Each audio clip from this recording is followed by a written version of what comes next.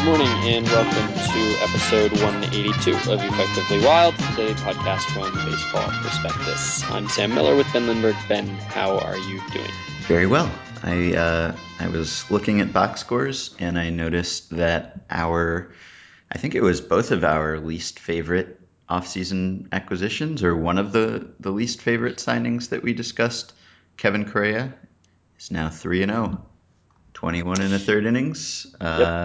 2.95 ERA, 8 strikeouts in those 21 and a third innings, but also 3 walks. So Yeah, I mean, I still, goodness gracious, moth just attacked me. I think that, I think that by the end of the year we'll feel fine about the Correa bashing. But it does occur to me that neither one of us picked Joe Blanton, and the only thing Joe Blanton has going for him is his strikeout to walk ratio, and we both know that there's more to pitching than that, and that Joe Blanton does not have that more to pitching that you need. And I'm surprised neither one of us said him because he lost today to Kevin Correa, and now he's 0-3 with a 8.59 ERA, 2.05 WHIP, and basically the same number of strikeouts and walks as Kevin Correa. mhm.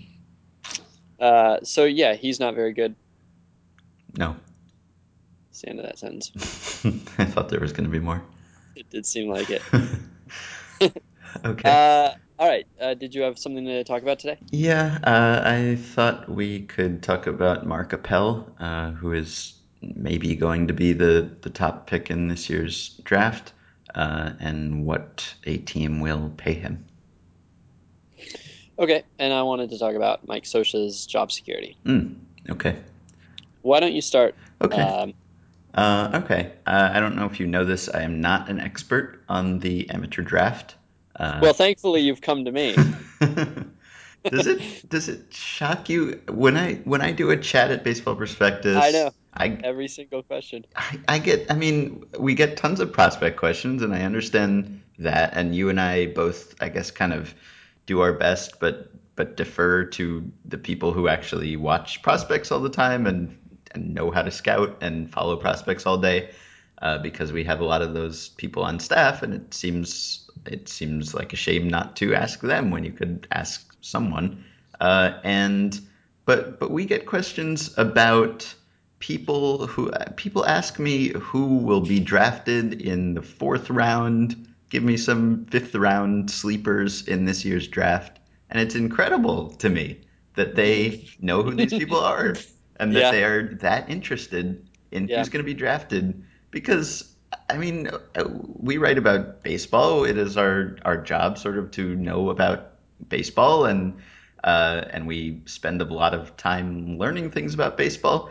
And I don't know about you, but I don't know a whole lot about the draft. I kind of read as it comes up. I read maybe some mock drafts, and I kind of know who the very top guys available are. But and I'm interested in it if there's kind of a situation that people talk about from a strategy perspective. If there's, I don't know, a team having to decide what to do, and there's some game theory aspect to it or something that I'm interested in, I want to know about it. But as far as the actual players go, I feel like, I mean, I'd love to know about the process of scouting amateur players, but the players themselves, I feel like I can learn about them on the off chance that they become actual prospects, which in most cases for people who are in high school will be several years down the road. And I feel like I will learn about them then. I don't know. Is that how you feel about draft prospects or high school baseball players?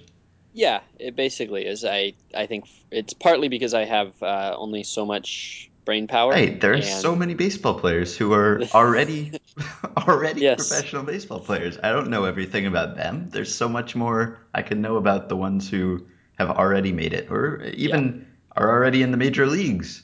Uh, th- so it's yeah, incredible to me that that people have the bandwidth. I mean, it's great, but they're smart, yeah, smart people, smarter than us. yeah. Anyway, so Appel is one of the names that I do know because he entered last year's draft as kind of the consensus top pick, but he did not end up being the top pick. He fell to eighth overall in the first round. He was picked by the Pirates. The Pirates offered him $3.8 million, I believe, which was the maximum that they could offer him in that slot. They offered him every penny they could, and he turned it down because he was expecting to be a top pick and make $6 or $7 million, and he had another year of college left, and he is advised by Scott Boras, and so he went back to school, and a lot of people said he was crazy or stupid, and he shouldn't have turned down the money, and he should have just started his career, and it's a lot of money anyway. And Kevin Goldstein wrote an article for BP at the time about how basically it was just a calculated risk and that there was nothing wrong with the decision. That for most players, the draft bonus is the big payday. They never get a giant free agent contract, so you want to maximize what you get there. And that he would make a lot more if he went back and had a healthy, successful senior year, and he has now.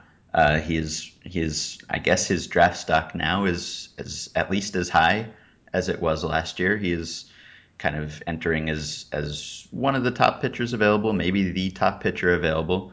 He is a righty from Stanford, 21 years old. And so now I was just reading at Baseball America, there was kind of a Q&A with Jim Callis, and someone asked basically what a team should offer him because he is the top draft prospect or one of them, and so he would be due quite a bit of money. But he is also a college senior, and college seniors typically don't have a lot of leverage in the draft because they want to start their careers and they can't go back to school and keep playing. So they either kind of just have to sit out a year while they negotiate or play in an independent league or something. They can't go back to school. So last year the Astros had the top pick and they took Carlos Correa, and it worked out very well because he didn't expect to be a top pick. He expected to go lower, and so the Astros kind of lowballed him, at least for that slot value, and he signed for a lower amount, not the 7.2 million, which was their slot for that pick. And so they were able to spend more lower in the draft, which worked out very well. So the question now is, what do you offer Appel if you sign him? The Astros again have the number one pick. Their pick value is $7.8 million roughly. The Cubs are at number two, and theirs is 6.7. The Rockies number three at 5.6. So the question is, what do you offer Appel, knowing that he can't go back to school and would just kind of have to sit there? Do you just offer him a Correa-like lowball deal and hope that he takes it? Because if you're the Astros and you have almost 8 million to spend, but you offer Appel say 5 million, maybe he takes that just because he doesn't have the leverage of going back to school, and it's a lot of money. And if you, I mean, so it's kind of an interesting question because at the same time, if you believe in this prospect's talent and you think he is the best player available, you don't want to risk losing him, and you don't want to risk alienating him. And if you wait, he can take it down to the last second before the signing deadline on July 13th, and then you can't risk really spending the money that you save on him without knowing that he's going to sign for that lower amount. So he can kind of hold you hostage like that, but you can also kind of hold him hostage because you are the major league team, and presumably he wants to play for one of those. So it's kind of an interesting question. Jim Callis's opinion was he doesn't really think that he'll get lowballed. He says if the Astros like Appel more than any other 2013 draft prospect, I think they'll take him. and give him a bonus of $6 million or more. Um, but the Astros have done some unusual, inventive, creative things. So it would be certainly possible that they would try to get the best player for less money. So that is my topic. I don't know if you have thoughts. I I'm proud of how well you spelled all that I out. hope Good I job, did. man. Someone's going to email and say that I got something wrong, but Uh, a couple, just two quick things. One that we don't know the answers to. mm, One, I wonder how much the Astros knew they were going to be in this situation when they passed on him last year. It seemed that we heard. I remember following the draft a little that day, and it seemed like the chatter was that once he dropped, certainly down to 8, but even probably past the Astros, it was unlikely that anybody would have the money necessarily to get him away from college. So I wonder if that was somewhat calculated, where the Astros thought, why get him this year when, based on what they were hearing from him, I'm sure they had spoken to him, they knew what his demands were going to be, they knew roughly what other teams were going to be able to put up for him. I wonder if they sensed that he was going to be back here again. We don't know. Somebody out there knows, but it's not us. Um, the other thing is a bit more abstract and larger, but I wonder how much it slows a player's development to be in college for your senior year instead of in some team's minor league system. Obviously, he is going to be a year older and somewhat closer to pitching in the majors when he graduates this year. But I wonder if it's a year closer, in which case there's no real loss for his development schedule, or if it's like 8 months closer, or 4 months closer, or 2 months closer, or what. Because I think if he gave up a year of earning potential as a major leaguer, then it looks like a very odd gamble to take on yourself, knowing that you're basically going to have one less year in the majors to make whatever $1 million he's making as a post free agent player. But if it's pretty much negligible and he expects to reach the majors at the same basic pace that he would have if he'd been drafted last year, then that's not a factor. So I wonder do you know if anybody has ever looked at that, college seniors versus college juniors and their development paths? no. I remember on Up and In, Kevin and Jason always used to talk about how it had to be better for a pitcher to get into a professional organization and have all the coaching available to him and maybe the better healthcare and the higher level of competition and all that. But no, I don't know. Um, I don't know what the effect is. Give me a guess. Give me a guess. He waits 1 year to join the professional ranks. How much does it slow his path to the majors? From 0 days to 365 days. Uh, I guess I would say, I guess I'd say somewhere in the middle of that range. Yeah, Yeah, like 4 to 8 months. I'd say probably no less than 4 months, and probably not much closer to a year than 8 months. yeah. Actually, the signing deadline doesn't even apply to him, so he can just kind of wait forever while other players' signing deadlines come and go. So that's another thing that would, Why doesn't it apply to him? Because he's a college senior, or for some other reason? yeah, I think that's why. Uh-huh. So that's another thing. So that will be interesting. So this is the sort of thing that I am most interested in the draft for. I wonder who that benefits, having no deadline for him. I wonder if that benefits him or the team. Uh, I would think him because I don't know. Everyone else has a deadline, and the team has to know how much it has to spend available. Yeah, if they don't have to sign him till June, it could be that, I mean, in an extreme case, they could, well, I guess they would want to get him in their system if they're going to have him in their system, and you don't want to, screw with the guy, but you could theoretically wait and say, keep on pitching, go find a team, we'll keep watching. We'll talk to you the day before the draft or whenever their true deadline is, but I don't think that that's probably in anybody's interest, so never mind, forget I said it. All right, amateur draft. Talked about. Whew. Well, now let's talk about something that we're far more qualified to talk about, which is the role of a manager. Uh, that was that was sarcasm, Ben. Step on that late.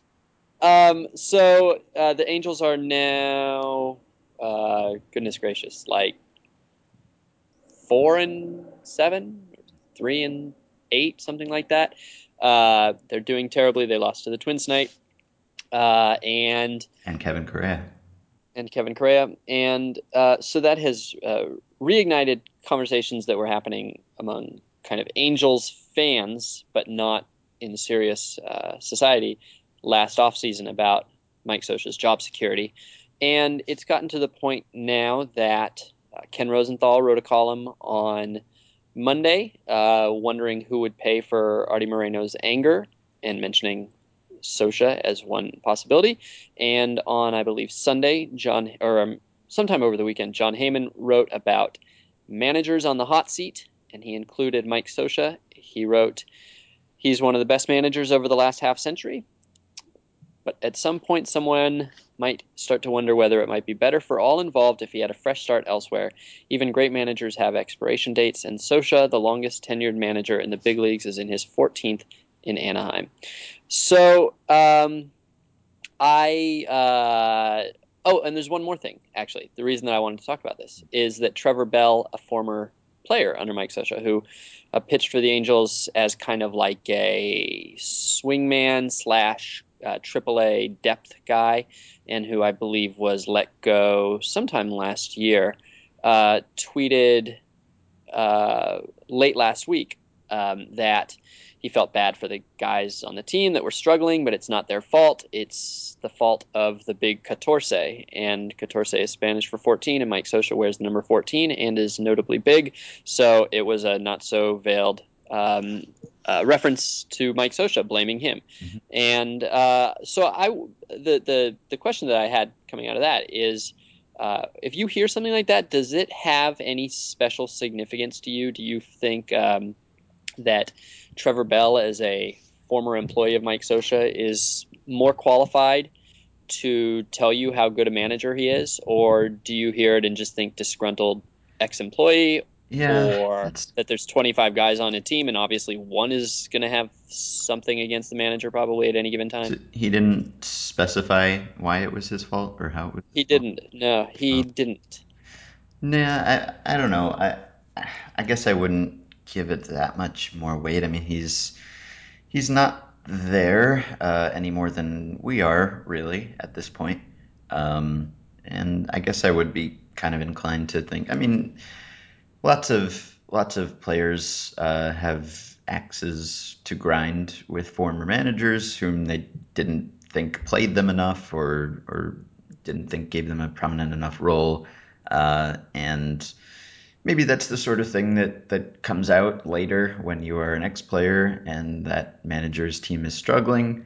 Um, I don't know. I mean, if he didn't cite a reason why it was his fault, then I guess I don't give it that much weight, really. Yeah, but he's a young guy. He's from Southern California. The Angels have a lot of players on their team who are both young and from Southern California. I can't swear to the social circles in that clubhouse, but I Pun know that intended. this. Pardon me. No pun intended.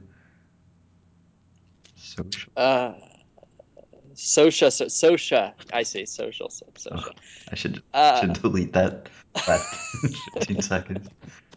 uh, so I can't. I don't know if this is true, but like I know that for the most part, the young Southern California guys are fairly close to each other, and it wouldn't surprise me if Bell also has some relationship with them still, that he Mhm. is in some way reflecting the clubhouse mood. And Sosha um, has never been one to tolerate a lot of insubordination in his clubhouse. He famously pulled Jose Guillen off the field in September of a pennant race back when Jose Guillen was really good, and actually pulled him off I believe pulled him from first base and suspended him for the rest of the season, like right there on the spot.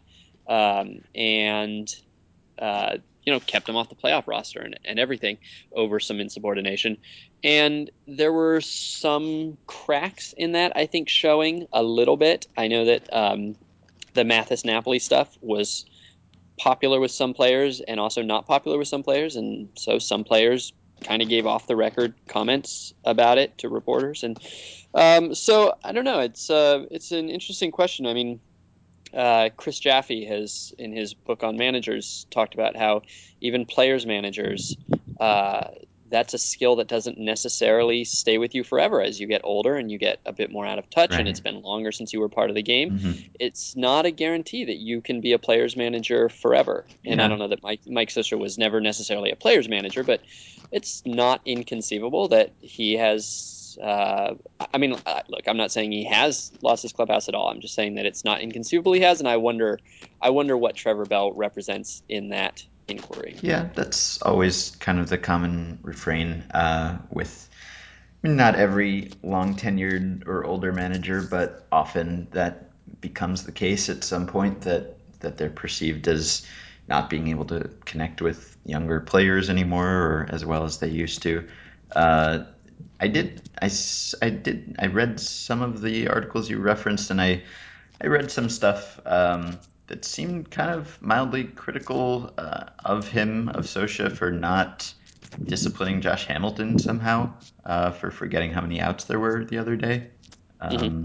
I mean, I don't know. His statement about that was just kind of Josh Hamilton knows that he made a mistake and he's accountable for it and he's a veteran and I guess Sosha felt that it would have just been I don't know more an empty gesture or some sort of grandstanding more than anything to discipline a veteran player like that for a mistake that he already knows is a mistake.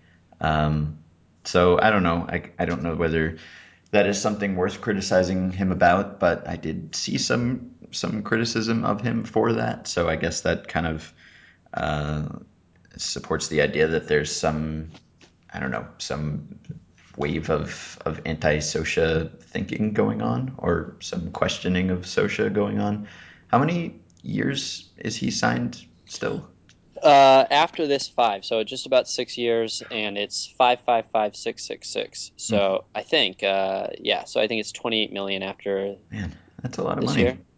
28 million after this year, plus he's in the middle of a 5. So yeah, I mean, I think that the thing about Sosha is that he's going to have a job as long as he wants one. It might not be with the Angels, but he's going to have a job as long as he wants one. If he gets fired by the Angels, he'll find another team very quickly that'll hire him. I mean, he's held in extremely high regard. And the 10-year contract that the Angels signed him to, in a way, I mean, I don't think that it necessarily guarantees him that he's going to be an Angel for 10 years. If they miss the playoffs this year, again, I don't have any particular insight into this, but if they miss the playoffs this year, it wouldn't surprise me at all if he were gone by the beginning of next. But being owed that much money for that long kind of guarantees that he gets to leave to some degree on his own terms. And so I don't think that he's in any danger of being fired midseason because I don't think that would be anywhere near his terms. My Mhm. guess is that the only way you would see him leave now is if it were a negotiated settlement where he agrees to walk away. Maybe he has a job in mind before he even leaves. So I would not expect him, basically, no matter what happens this season. I could be wrong about this, but I wouldn't expect to see him fired midseason under almost any circumstance. It would be nice if there were some way that we could assess I mean, if we could come up with some kind of managerial aging curve. Um, but I guess we can't even tell when a manager is good at any point. Right. So we can't do that. Um, Figure out a way to do 1 year first. right. Plus, all the managers who last as long as Sosha have been good managers or have at least avoided the perception of being bad managers, which is how they've lasted this long. But one of those articles you mentioned, I think, sort of described Moreno as kind of like a secret Steinbrenner or like a closet Steinbrenner as far as competitiveness goes. Like he's not in the press all the time, grandstanding and criticizing his players, but his competitive spirit is the same. I think it Hmm. contended. and he has spent an awful lot of money over the last few years and brought in a lot of expensive free agents. And it would be, I don't know, I guess it would be very unusual if a manager were not let go after a team fails to make the playoffs after spending a lot of money for a few years in a row. That would be unusual. But then I guess long-term Socia contracts are also unusual. Yeah, they are. I don't know that any manager's ever had a 10-year contract before. I would be surprised if he had. All right. All right. So that'll do it. We'll be back tomorrow with episode 183 and have two new topics. Actually, no, we won't. No, We'll it's have email show. email show, email Wednesday. So email us questions. Podcast at baseballprospectus.com. There you go. See ya.